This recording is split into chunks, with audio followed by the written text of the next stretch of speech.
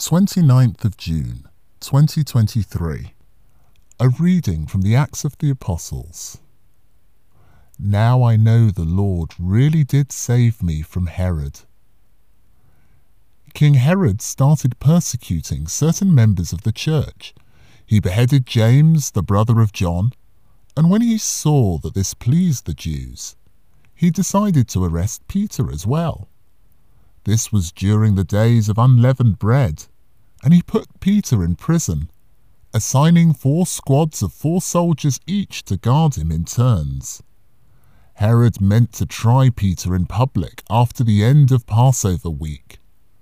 All the time Peter was under guard, the church prayed to God for him unremittingly. On the night before Herod was to try him, Peter was sleeping between 2 soldiers fastened with double chains, while guards kept watch at the main entrance to the prison. Then suddenly, the angel of the Lord stood there, and the cell was filled with light. He tapped Peter on the side and woke him. "Get up," he said. "Hurry!" And the chains fell from his hands. The angel then said, "Put on your belt and sandals." After he had done this, the angel next said, "Wrap your cloak round you and follow me." Peter followed him, but had no idea that what the angel did was all happening in reality. He thought he was seeing a vision. They passed through 2 guard posts, one after the other, and reached the iron gate leading to the city. This opened of its own accord.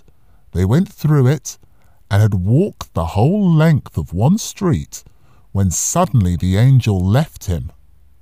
It was only then that Peter came to himself. "Now I know it is all true," he said. "The Lord really did send his angel and has saved me from Herod and from all that the Jewish people were so certain would happen to me." The word of the Lord.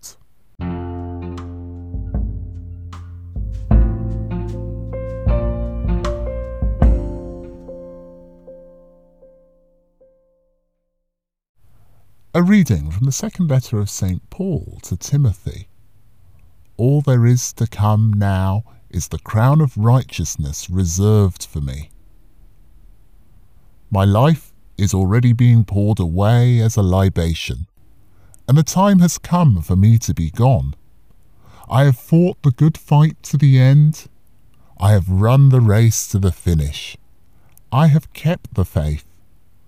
All there is to come now is the crown of righteousness reserved for me, which the Lord, the righteous judge, will give me on that day, and not only to me, but to all those who have longed for his appearing. The Lord stood by me and gave me power, so that through me the whole message might be proclaimed for all the pagans to hear. And so I was rescued from the lion's mouth.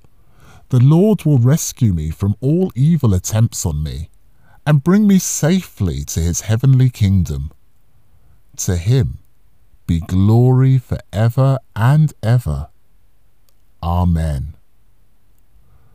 The word of the Lord.